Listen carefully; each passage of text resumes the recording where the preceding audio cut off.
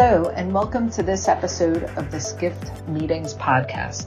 My name is Andrea Doyle, and I am the senior editor at Skift Meetings. In this episode, titled Environmental Change May Be Uncomfortable, but It Is Necessary, we speak with Virginie de Fischer, Senior Director, Business Development, Economic Sectors for Destination Canada. We focus on sustainability and how, as it becomes increasingly vital in the world of meetings and events, planners and destination marketing organizations must adopt a strategic approach to improving their practices.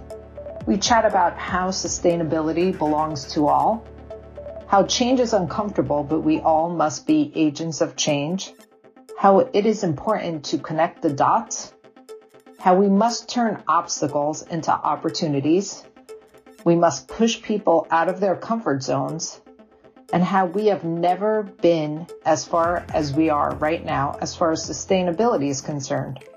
We also chatted about the fact that sustainability is not a competitive advantage, but it is something we must all collaborate on. I hope you enjoyed this episode as much as I did.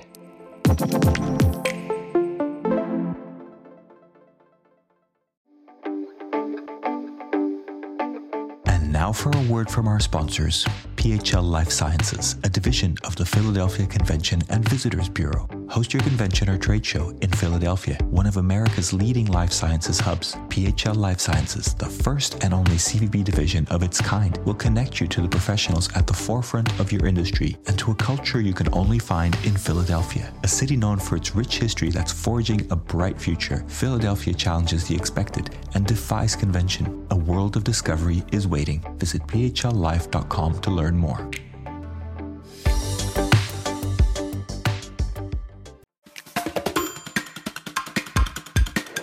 Well, hi, I'm Virginie de Fischer. I'm the Senior Director of Business Development at Destination Canada Business Events Team.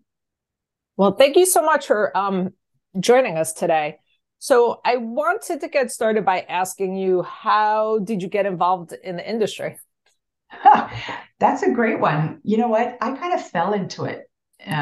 It wasn't really decided. I have a bioengineering background, and I specialized in international trade. And I did not know I was going to end up in tourism. And it just happened. It was an introduction between two people. And back then, they wanted me to lead a program that was linking kind of my background to the tourism industry. It was a local ambassador program. And that's how I fell into it and actually really love it. Wow. And can you explain the journey that brought you to Destination Canada from being a bioengineering major? Yeah, well, it's a long story. So I have a international upbringing, and so I did my engineering studies in Belgium at the University of Louvain. And once that was done, I went straight into humanitarian aid work in the Congo. Wow. And so I worked in humanitarian aid and then in the private sector for many years in Africa. So I did the Congo, I did Zimbabwe, and then Uganda, and working in the coffee industry, in the IT industry, all private sector. And then had a few kids at the time, and we decided to immigrate to Canada. So immigrated to Canada, found Manitoba, and there started working for the World Trade Center.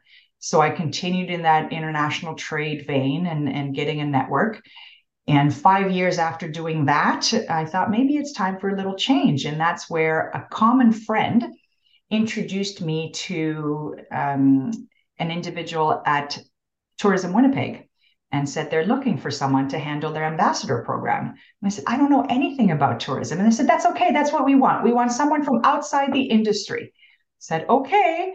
So I had to learn terms like what was a peak night and RevPAR and all these acronyms. I had no idea. And so I started with that. And after a year and a half at Tourism Winnipeg, which was also Economic Development Winnipeg, this position came up at Destination Canada where they wanted someone to operationalize and roll out their economic sector strategy. And there I was. I started that over 5 and something years ago. Wow, what a story. So Canada is home for you today? Canada is now home. I've been a citizen now for about 6 years. Wow. But where were you brought up? So I was brought up, well, I'm born in Belgium, but my father was a diplomat. And so we moved around every 3, 4 years all over Africa and Asia. So it's hard to say where I was brought up. Okay. But Canada is home and you're doing such great stuff there. Canada. So, we've talked in the past, and sustainability is such a huge focus of yours and of Destination Canada's. So last time we talked, you told me about the national program you've launched, and I was hoping you could talk a little bit about that. I know it's aimed at improving sustainability practices of business events, isn't it? Absolutely. So this combines all of my passions, if you wish, but it really stemmed from over a year and a half ago, when the world started reconnecting in person again. I was hearing a lot of clients saying, we want to be more sustainable, but how do we do that? And how do we find out who is sustainable and who can help us in our journey? So I went back and looked at, well, what do we have across Canada? How are we doing as a country? And did a little bit of an analysis. And what came out is that we were all over the map. We had cities that were doing amazing things, and then some that were still in the beginning of their journey towards being more sustainable. So no wonder it's hard for clients to know where to go to be more sustainable. So this program stemmed out of that recognition, and it was based over 3 phases. And the first one was, how do we educate all of our partners across the country to be able to speak more comfortably about sustainability?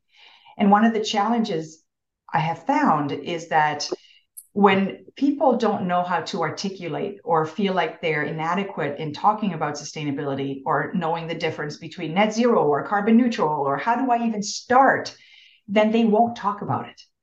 And so the number one was, how do we get people to start talking about it, talking between their clients and between their stakeholders in their cities? So step number one of this plan is that education phase. We're halfway through doing all these workshops. The second phase was understanding where we're at, so that destination assessment study. And we decided to use the Global Destination Sustainability Index, the GDS index, as a benchmark. We did not necessarily want a certification. And so that benchmark is a lay of the land. It's a repertoire of all an inventory of all the initiatives that are taking place within the destinations across the country. And keep in mind that we were really specific in not being just environmentally sustainable. It was really looking at the different pillars of sustainability. So environmental, sociocultural, and economic.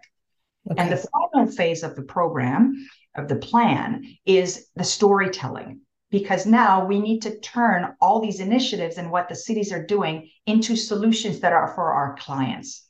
So how do we get that package of information to make it easy and accessible for people who want to come and meet in Canada? How do they know what's there? How can they be more sustainable? So full circle into giving back to the clients, turnkey solutions, and make it available.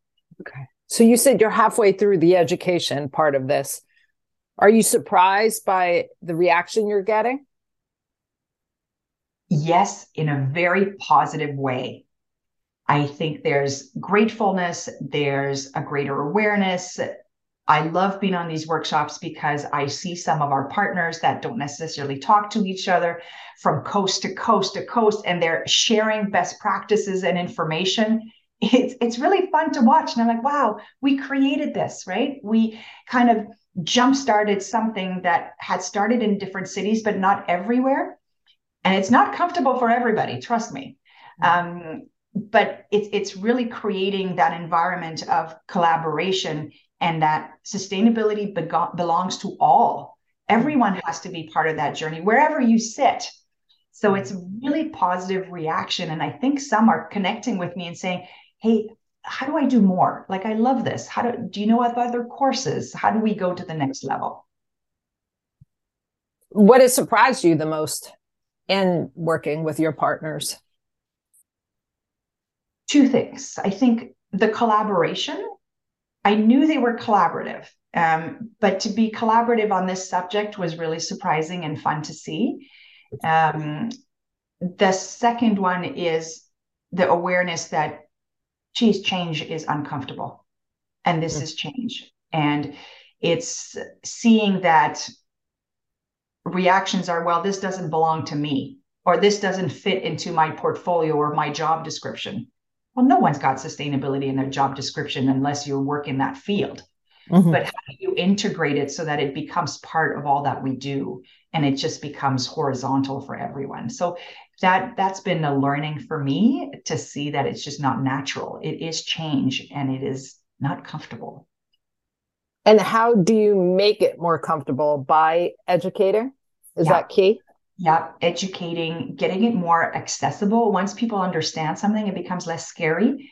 And we try to connect the dots a lot more for them. Okay, so if I sell business events and I work with clients, if I start talking about sustainability and I understand what my city's doing, then I will actually do my job better, because the clients will see me as solution providers and perhaps bring more of their events to my city. So then it's like, okay, I get it. I know why it's important now. So that's one of your roles, dot connector. 100%. Yes. I think I should change my title to dot connector. Okay. For those listening who want to become more sustainable, where is a good place to start? Because like you said, change can be scary. Change can be scary. And there are so many courses out there, so many support systems. I have to say it was a little overwhelming. I started this journey and I must have taken, I don't know how many courses. I tried them all. I've done the MPI course. I've done the Events Industry Council one. I've done the International Society of Sustainable Professionals one.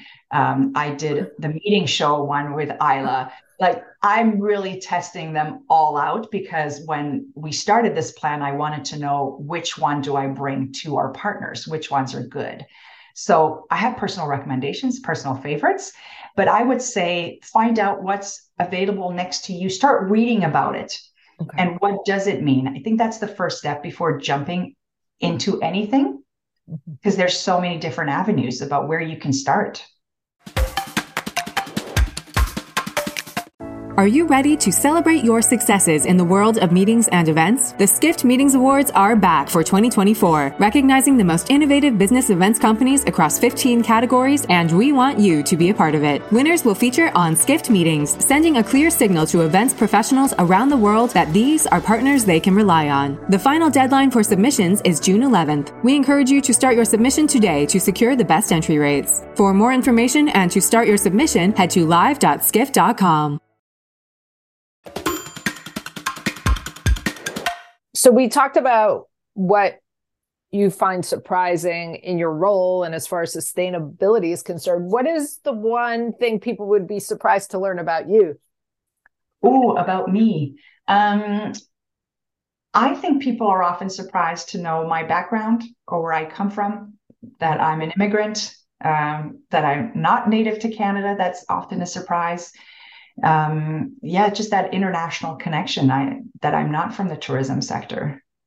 And do you feel the fact that Canada has become your home ignites you a little more to make a difference and to take on this huge topic of sustainability? Yes. You know, when I first moved here, I had, and I moved to Manitoba. I got a lot of questions. Why are you moving here? And some were telling me, well, they were born there. They had no choice. I said, I chose to move here. And I discovered things, and I could make them see things in their own cities, in their own province, about how different and how magical it was. And so coming with fresh eyes is that perspective that immigrants bring in being so much more grateful into the country that's adopted them. And this is almost like paying it forward and bringing it back to the country that's adopted me. And we just see it with that magic. So I love selling Canada, because it became my home because of the welcomeness of the people and how I can bring that forward outside now in what I do. How did you choose Manitoba?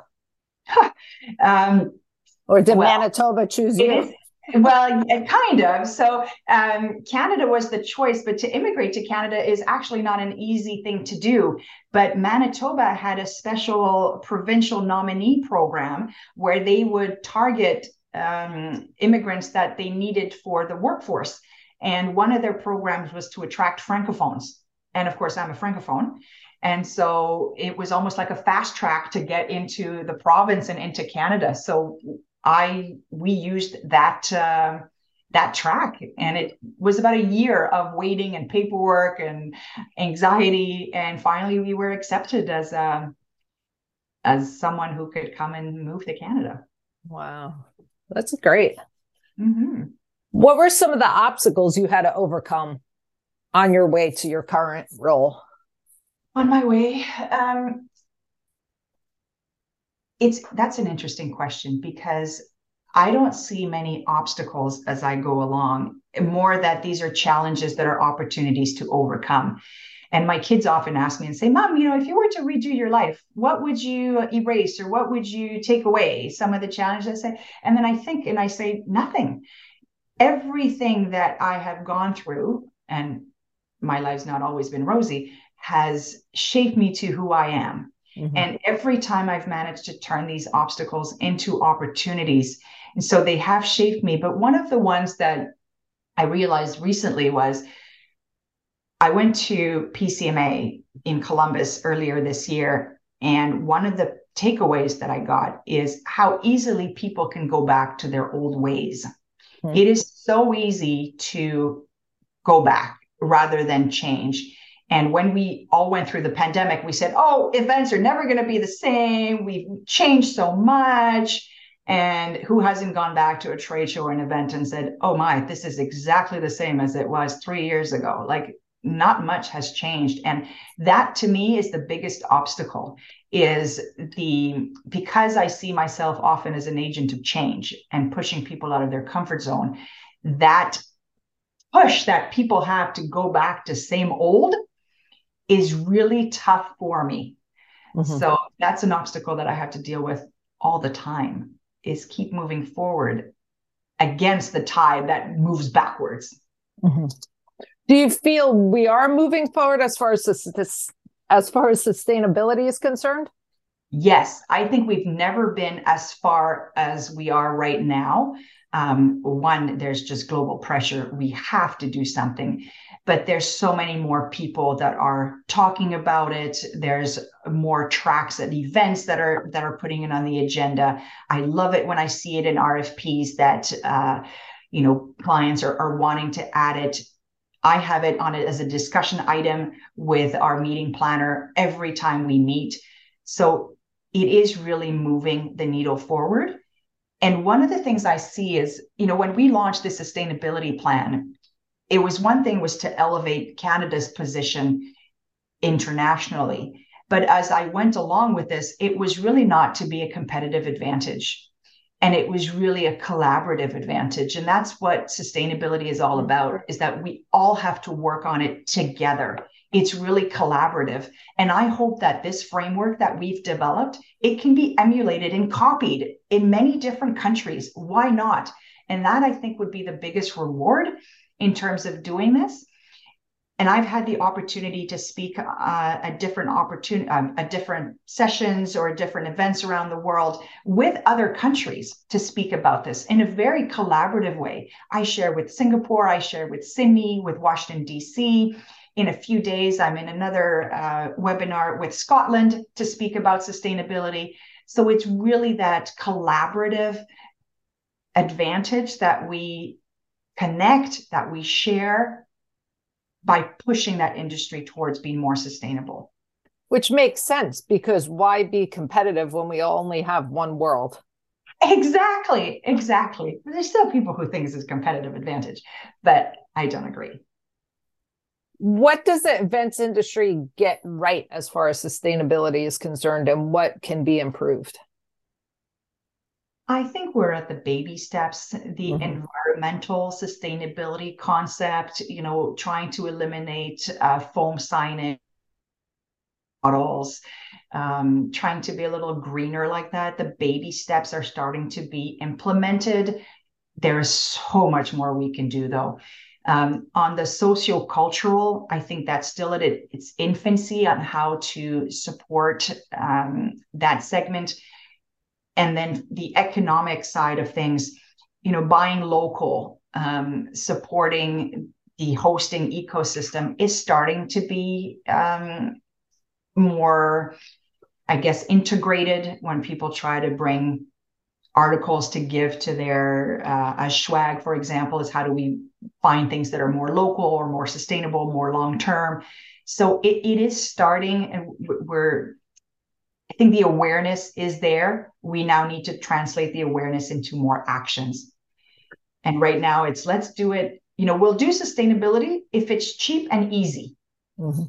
That's what it is right now. So as soon as it becomes a little bit hard, it falls down the list on the priorities. And as soon as it costs money, then it's getting the finance side and the CFO to understand why it's important.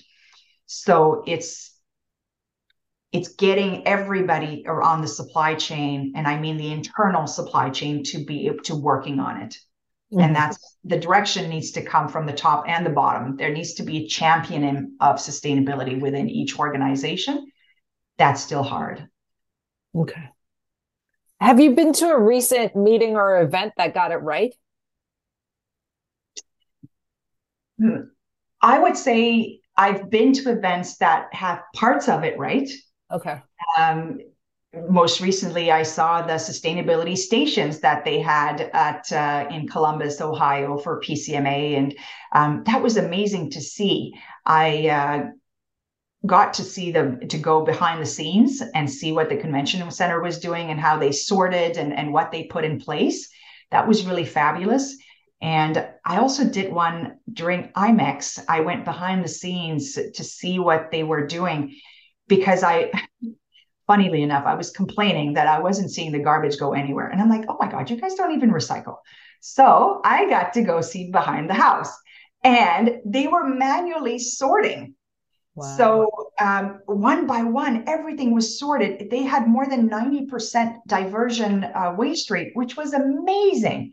So I was thoroughly impressed, but not sure everybody knew that. And that was IMEX in Las Vegas? Yes, that was IMEX in Las Vegas. Wow. It's very impressive. Huh. Mm-hmm. Little did we know. Little did we know. But I guess tours like that are really important for our awareness. Yes. And I asked for that one at IMEX, but PCMA had it organized. It was part of the program that you could go see behind the scenes.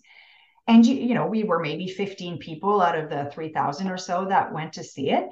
But I thought everybody would want to see this. Right. It's a smelly place. Not everybody likes it, but I thrive in it. I think it's absolutely fabulous.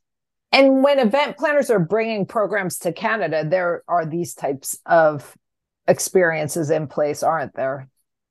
Yes. And I think you still have to ask for them. Mm-hmm.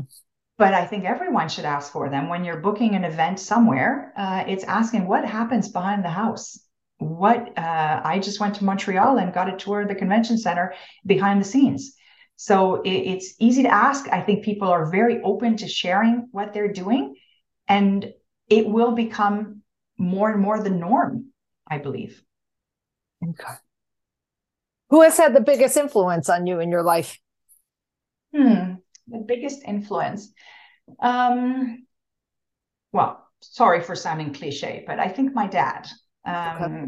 My dad, in his ethics, he was a European Union ambassador. He had big responsibilities, but I always admired how he handled people, how he explained things, his discipline and his motivation to get things done, and how he pushed us out of our comfort zones all the time and said, if you want to do something, work hard and you can do it. Doesn't come easy. You've got to work at it, but you can make it. So he was a massive, massive influence. And I guess I have two people. My husband is the wing beneath my wings. I think if he wasn't there, because we have lots of kids at home, if he didn't give me carte blanche to say, you go, girl, you can be on the road and follow your passion, I don't think I could do it the way that I pushed myself. And these two people have had an amazing influence, I think, on where I am today. That's lovely. And I guess, like you said, your dad instilled that work ethic, and that change is hard, but change is necessary. And that applies to what you're doing at Destination Canada as well. 100%. I think everything I've learned throughout my life brings back into work, into those work ethics. I mean, developing a sustainability program on a national level, and convincing destinations that is what they have to do. I'm happy to share with you, we have 16 destinations across the country that have embarked on our sustainability plan that will go through the GDS index. My target was 12. Wow. So 16 is massive. And this was, you talk about connecting the dots. It was reaching out, explaining to them why this is important, influencing, inspiring, motivating, and then getting them to kind of sign and say, okay, we're doing this. And then they all had to create their green teams. They had to find people within their organizations that were going to take the training, that were going to do the work. It's not easy, but and there's lots of pushback along the way, but I think that work ethics that was instilled in me from early on is what keeps pushing me forward. I see the benefit and the long-term impact that it can have in terms of being more sustainable. And that's the drive. That's what makes it happen. And how long has that journey been? The sustainability journey started about a year and a half ago. Wow. And you already have 16. Yeah. That's amazing. Yeah. When did you become so passionate about the environment? I think it's always been there somewhere. I mean, being a biosystems engineer, it's part of the studies. It's part of what we do. Working in Africa for so long, especially in the coffee industry, really shows the impact of climate change and what we need to do. But I think that once I got in Canada and the industry that we're in and how we need to preserve the natural beauty, and then being hit with a pandemic and pushing pause on everything, that was, I think, we say in French, élément déclencheur, kind of the button that was like, oh, I got to do something. And it's a personal passion as well. Sometimes my colleagues call me the sustainability police. They look at me, and if they happen to have, a cup that's not their own, or they have a plastic bottle, they're kind of hiding, like, oh my God, Virginie's going to see me. I've started being like that, and I'm like, that's okay. I'll own that. And my kids get mortified where we're at the shop and, like, do you want a bag? And they're about to say yes. And I'm like, no. And I push out my reusable bag from my purse and push it out. And they're like, oh my God, Mom, that's so embarrassing. And I'm like, no, that's what we need to do. That's lovely, because you don't just talk the talk. Obviously, you walk the talk as well. I think that's how I live. Yes. What do you feel the future holds for the industry as far as sustainability is concerned? The future can only hopefully be bright. There is so much work to do, and that opens up so much opportunity, right? We're such at the infancy of this whole journey that everything we can do right now can have massive impact. Mm-hmm. It's just getting it started. If we were to just eliminate plastic bottles from every single show we went to, that would be huge in terms of reducing our plastics impact in the world. So the future is bright. There is tons to do as long as we put our efforts towards it. That said, it will take that collaboration and that work and dedication. So the more people can talk about it, the more efforts will be done. I'm so impressed by a lot of the work that many of these national and international leading organizations are putting towards sustainability. it now needs to trickle down into lots of actions, right? There's lots of talk. How do we make it happen? So we do have a massive opportunity, and sustainability doesn't have to be expensive or hard. It needs creativity. It needs a willingness to make small changes or incremental changes. And it means working with all the right partners, sourcing local products, vendors, eliminating food waste, and weaving, I guess, sustainability into contracts, right? It's walking the talk, not just as individuals, but as an industry. Mm-hmm. That's what I was so impressed by your national program that you created, because sometimes it seems like it's a lofty ambition, but you showed how it can be done in small steps. Yes, if you don't break it down into small steps, we're going to lose people, mm-hmm. right? You can't just say, oh, we're going to be sustainable as a country. It's like, great. What does that mean? Mm-hmm. Let's bring it down to the individual level, to organizational level, and let's first learn about it. And then let's inventory what we have. And then let's start telling the stories. Mm-hmm. So small steps. And then what does that mean? And by doing that, it's funny, I see people coming out of the woodwork and saying, hey, by the way, I'm working with this client. Do you have an RFP I can use? Or do you have like sample language? Oh yeah, guess what? Such and such organization has done this here. So there's a lot of sharing. We don't have to reinvent the wheel. And that's that dot connecting that you mentioned earlier. That's what we try to do, right? Use what's out there and make it stronger for everyone. Back to that collaborative advantage. So my biggest takeaway and what I'm most impressed with is how you connect the dots and see this as something to collaborate on, not compete on. Absolutely. That collaboration piece is so much fun because when, I'm on Singapore's website all the time. And, I shared that with them one time. And I thought, oh my God, I'm just, admitting some terrible stalking secret here. And the guy's face changed and he's like, oh my God, I'm on your website all the time. Wow. So it was kind of cool. And now we speak at things together. We were just in Poland in November and we're on a panel together to speak about the initiatives that we're doing. So it's truly that collaborative international advantage because we see how it can impact our entire industry. If all destinations across the world are doing something, then international associations that also move across, they will bring what they learn in one city to the next and so forth. That's the only way that all of us will be better as an industry. And we want our industry to continue, right? We can't just say, look, it's not sustainable to move around the world, so let's just kill in-person meetings. But what happens is that solves a problem from an environmental perspective, but we're losing all the benefits from an economic sustainability and a sociocultural sustainability point of view. So it's not really one solution that is good for everything. We need to think of it holistically. Mm-hmm. And that's the magic of the events industry, the collaboration, the working together.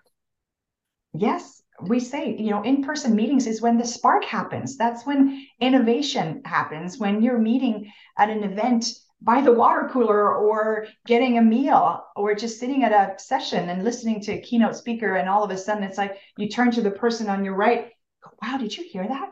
And oh yeah. And there you start talking and who knows what happens from there. Well, this was great. Anything else that's important for us to know that I didn't ask or that we didn't touch upon?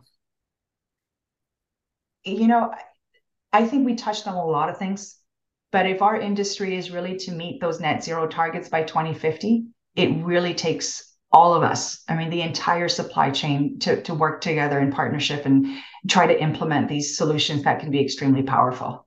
Okay. That's the last message. That's the one. And for event planners who haven't checked out your site and what you're doing, that's a great place to start because I know you have this whole program in place. What exactly is your web address?